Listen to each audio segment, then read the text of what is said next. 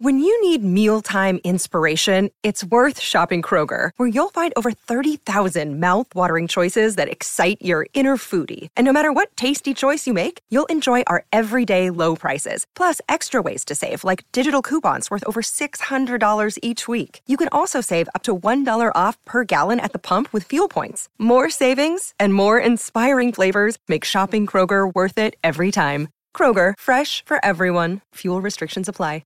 Hello, everybody, and welcome back to the Fenway Rundown presented by MassLive. I'm your host, Chris Cotillo, once again, being joined by my co-beat writer at MassLive, Chris Smith.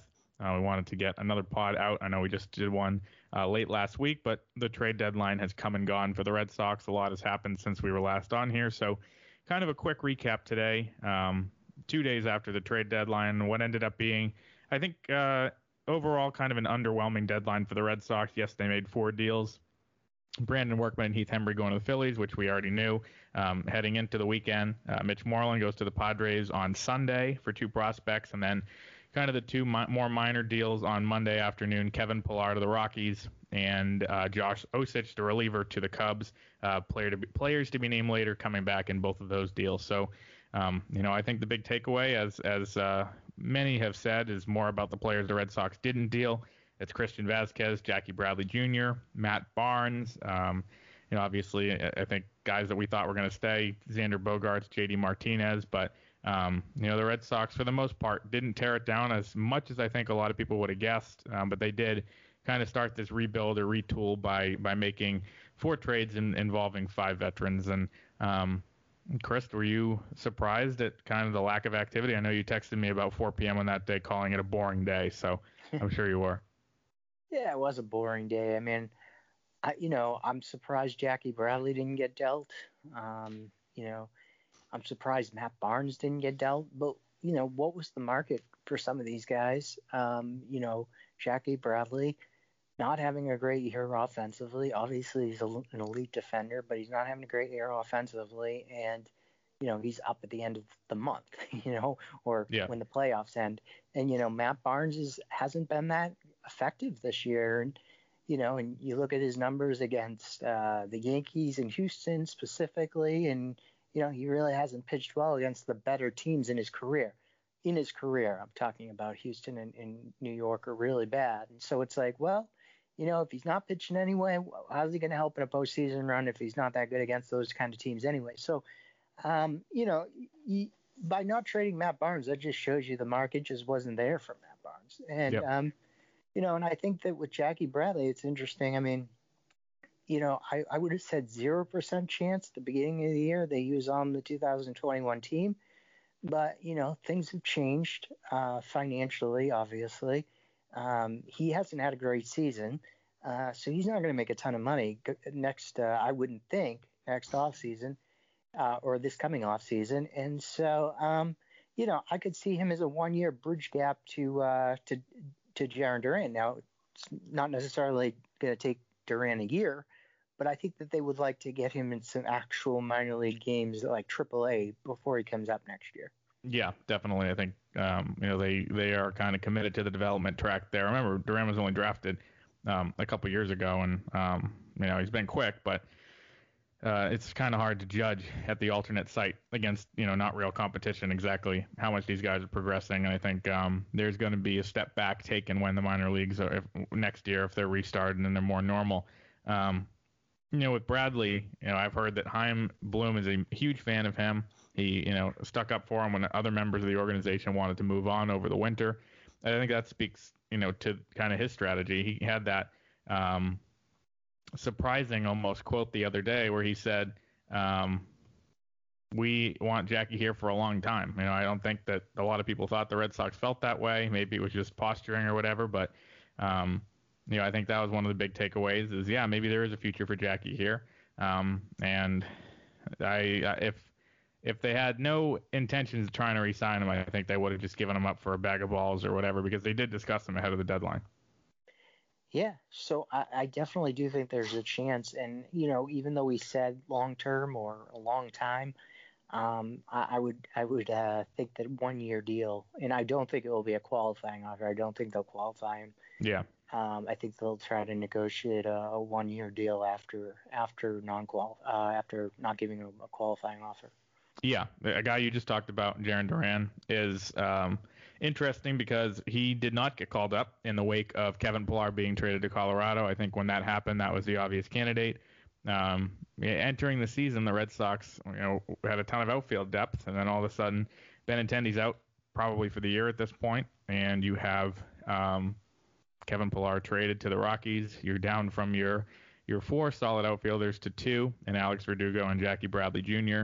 And the Red Sox are going to fill in that spot left vacant by Pillar with Jairo Munoz, who's just called up, with Jose Peraza apparently, Zhu Wei Lin, who actually made a couple nice plays out there in the last couple days, and JD Martinez, who always likes going out there when he's healthy. He's not at the moment, dealing with that hand injury from being hit the other day. So it's going to be stopgap options, and they still have Cesar Puello, I think it's Puello or Puello at Pawtucket. I think this is a commitment to more development for Duran, and to me, it shows kind of the strategy of the organization.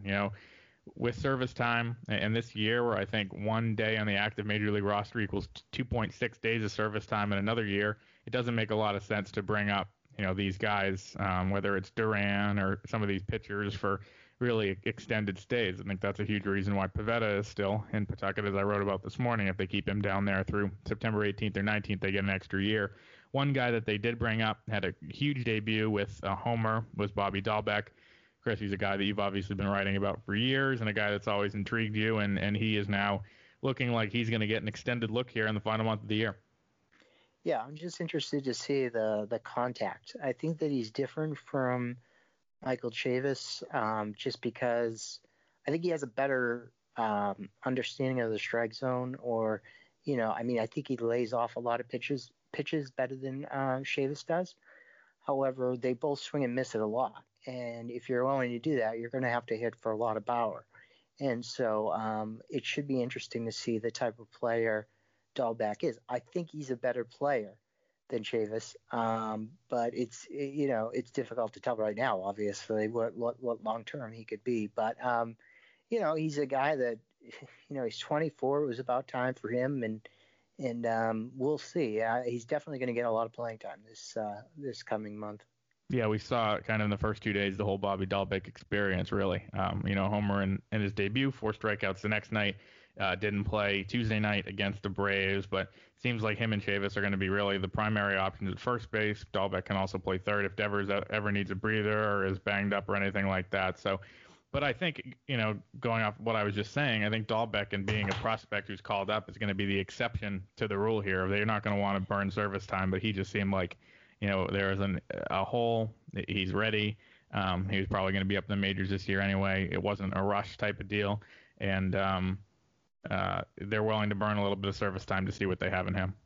Yeah, and I think it's not exactly, it is burning service time, obviously, and you talk about Pivetta and everything, and that's true. But, with a guy like Tanner Houck, I don't think it's all about, burning service time. I think that they want these guys, completely ready, like their top prospects, completely ready before they make the majors. And, with Houck, everybody's been on, I've been tweeting a lot about him and 9 strikeouts the other day at Pawtucket, and everybody's like, why isn't he up? And it's just because they want him to improve his approach against left-handers. And I don't know, obviously we saw a different strategy with Dombrowski. Moncada was up, Devers was up, those guys were up straight from Double-A. Or maybe Benintendi was pretty quick too, right? He was straight from Double-A. Moncada may have had a little time at Pawtucket, I think. I don't know. But anyway, yeah, there was 3 of them, and then and they made a lot of guys made their major league debuts without a ton of time in the higher levels of the minors, and I think that's been the opposite approach, especially with pitching prospects that Tampa has had, where Bloom was, obviously. So it's an interesting thing. We're not going to see them just push guys up because they their rotation stinks, or because they want to see what they can do before next year. Yeah, I thought it was interesting. We talked to Nick Pivetta yesterday on a Zoom call from Pawtucket, and he was saying that the Red Sox have told him that they want to get him stretched out as a starter, because he only was going 3 2/3 was his last outing at Lehigh Valley at the Phillies alternate site after he was demoted. He was in the Major League bullpen, demoted, was getting stretched out at Lehigh Valley, gets traded, goes through the intake process, and now is in Pawtucket, just pitched 3 innings the other day. He's talking about, we really need to get stretched out before I come up, and they say it's going to take 2 more weeks. Well, 2 more weeks coincidentally puts you at September 18th, where you get him for an extra year, and 3 innings of Nick Pivetta is probably better than 3 innings of Zach Godley or 3 innings of Chris Mazza. You look at the last 4 days. This proves the Pivetta service time thing.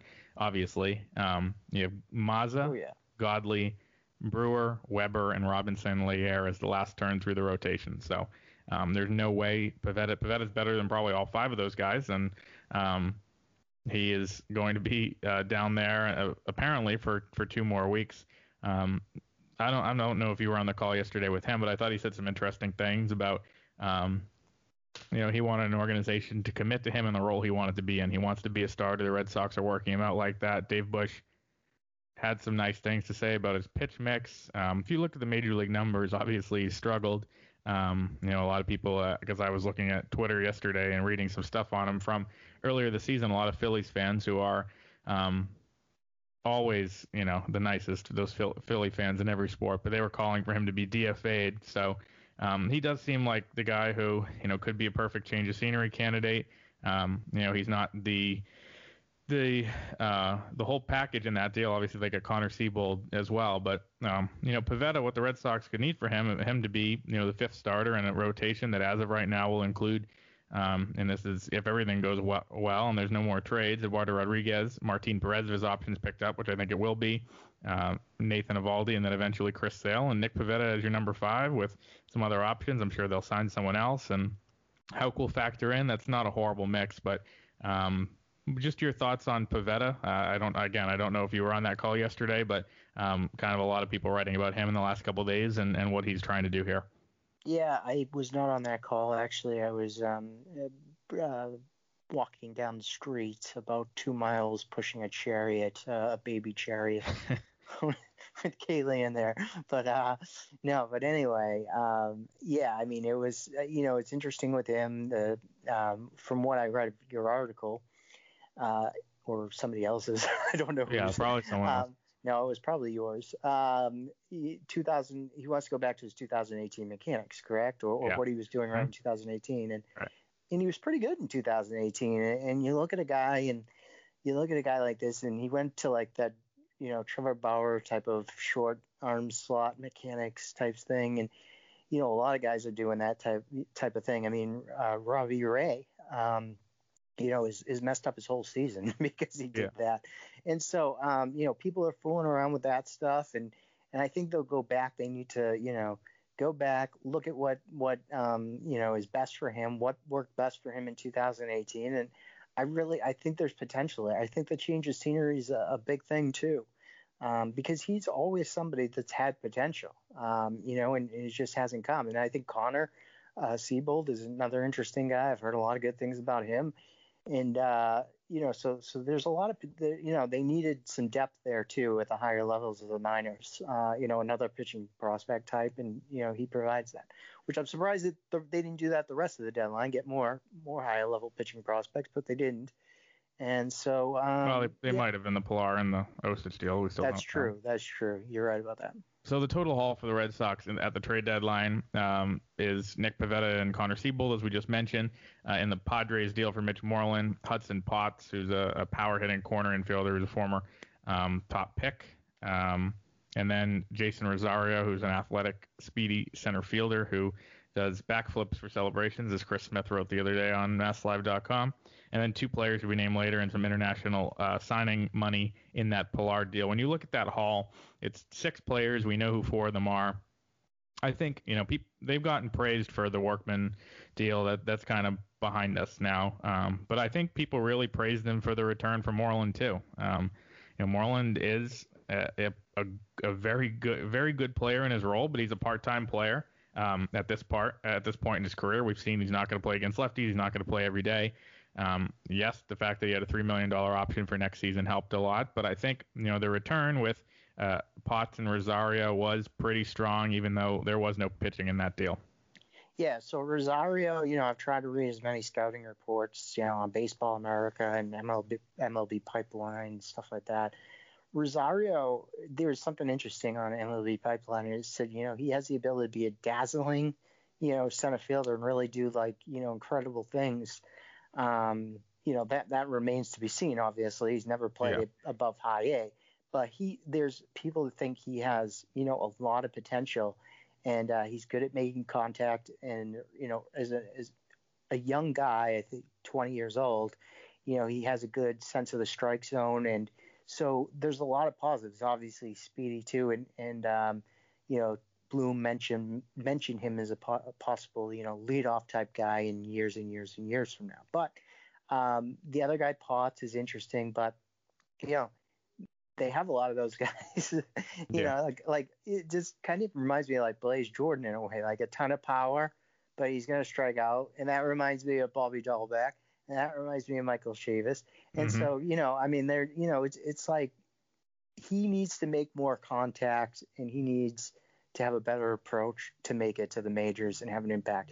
And so, we'll see what can they do with him. But both those guys have their flaws, but if they can get past their flaws, they have the ability to be everyday players from what I've read on their scouting reports and everything. So it should be interesting. Yeah, definitely. I think it's, especially for Moreland, I thought that was a pretty good return. Teams always, teams that are out of it and don't have a lot of upper minor league depth tend to capitalize on the teams that do. So when you find a team that has, a stocked farm system, 40-man roster crunch with Rule 5 guys coming after the season, you can kind of capitalize on that. And in this weird, bizarre world we're in, the Red Sox get to capitalize on the Padres being a contender, which is something you've pretty much never seen. It's always the other way around there. But San Diego decided to be extremely aggressive at the deadline, not just acquiring Mitch Moreland, but obviously Mike Clevenger, another big 7-player deal with the Mariners that got them Austin Nola and a couple of relievers, and then Jason Castro from the Angels. So the Padres obviously were the most aggressive. I know our focus was really on the Red Sox for the last week, but my general impression of the deadline was it was a pretty boring one. I think when you look at pure impact guys who are, stars, Clevenger obviously stands out above the group going to San Diego, and, the circumstances have changed there in Cleveland, and not for the better with, him going out and violating COVID protocols, falling out of favor. After that, it was a bunch of kind of take it or leave it guys for me. Starling Marte gets moved to the Marlins, traded for the second time in the last year. Robbie Ray got moved, Mike Minor, some of these, veterans who have been around a while. Archie Bradley goes to the Reds. So, it was a kind of a lot of teams that don't usually compete, like the Blue Jays, the Reds, the Padres, the Marlins, trying to load up for the stretch run here, which, I guess they see the window and why not go for it. But overall, I thought, not just for the Red Sox, but for baseball, a pretty boring deadline where not a lot of impact guys were moved.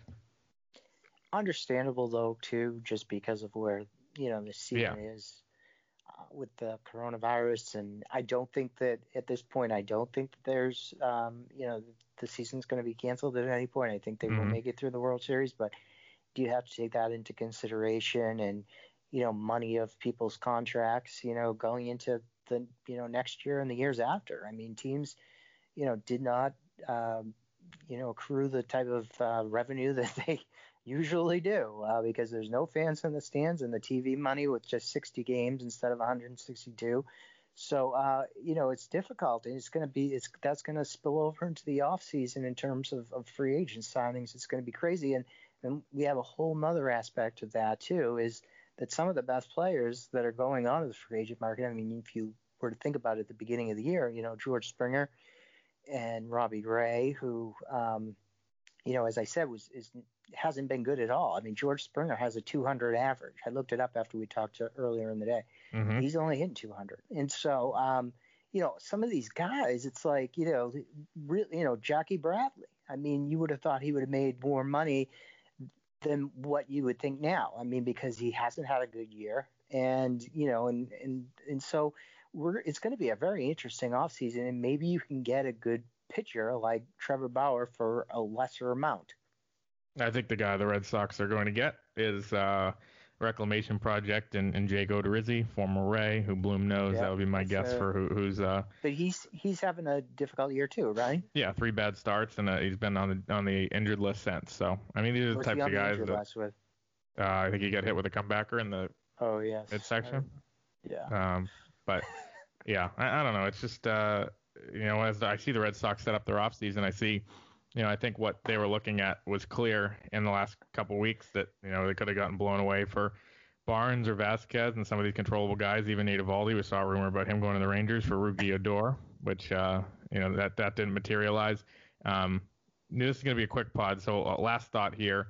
And this is something that I know Sean McAdam from Boston Sports Journal, he said, I think on the radio, and then he brought up to me, does it make sense for the Red Sox to shop Vasquez, get a lot of value back for him, and then go out and sign JT Realmuto, who's probably the best free agent on the market? What are your thoughts on that idea? Yeah, I mean, if I'm to be honest, I think that maybe they were looking at his market because they had that in mind. They're a lot of trades. Dombrowski used to say it. A lot of things are set up at the trade deadline that don't happen, that end up happening during the off season because you can, get more. You have more time and you can negotiate a little bit more. So, the seeds are planted at the deadline, and then things happen at the winter meetings or whatever. And so I could definitely see I'm sure they had a lot of discussions on Vasquez over the last 2 weeks. So that prepares them, that lays the groundwork for the off season. The only thing is that I'm not a huge fan of, if you're going to sign a position free agent, a position player free agent to a lot of money, I'm just not really sold that it should be a catcher because, they break down so easily. I mean, we see, Buster Posey broke down, he had such a good career, but, he broke down pretty quickly after a certain time. And then, you even look at Jonathan Lucroy, who, was a 2-time All-Star catcher not long ago. And now he's, at Pawtucket. So, I'm not a huge fan, but if there is a catcher that you could, and I would also DH that catcher too, just to save his legs or put him at first base. But if there is a catcher, he's the one to sign. And that is definitely a realistic possibility, especially when you already, shopped Vasquez so far and saw know his market a little bit, that maybe that could happen. But, we'll see. I mean, we'll see about his market anyway. I mean, he could have a bigger, he could have a market where there's, people willing to spend a lot more than the Red Sox.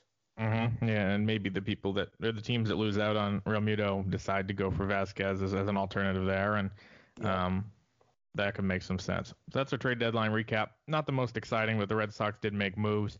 A little bit more exciting than last year when they added Andrew Castor, and then Dave Dombrowski instilled a ton of confidence in his team by saying right after the deadline, well, we weren't good enough to force further moves.